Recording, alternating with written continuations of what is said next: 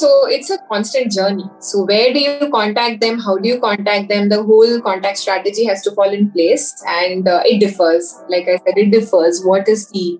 If you've visited any of our stations, you would know that there's a whole host of products and services that we have on offer. So it depends on what we are, what occasion are we trying to capture for our customers? What is the need that we are fulfilling? And depending on that, obviously we target or we find out the channel mix first.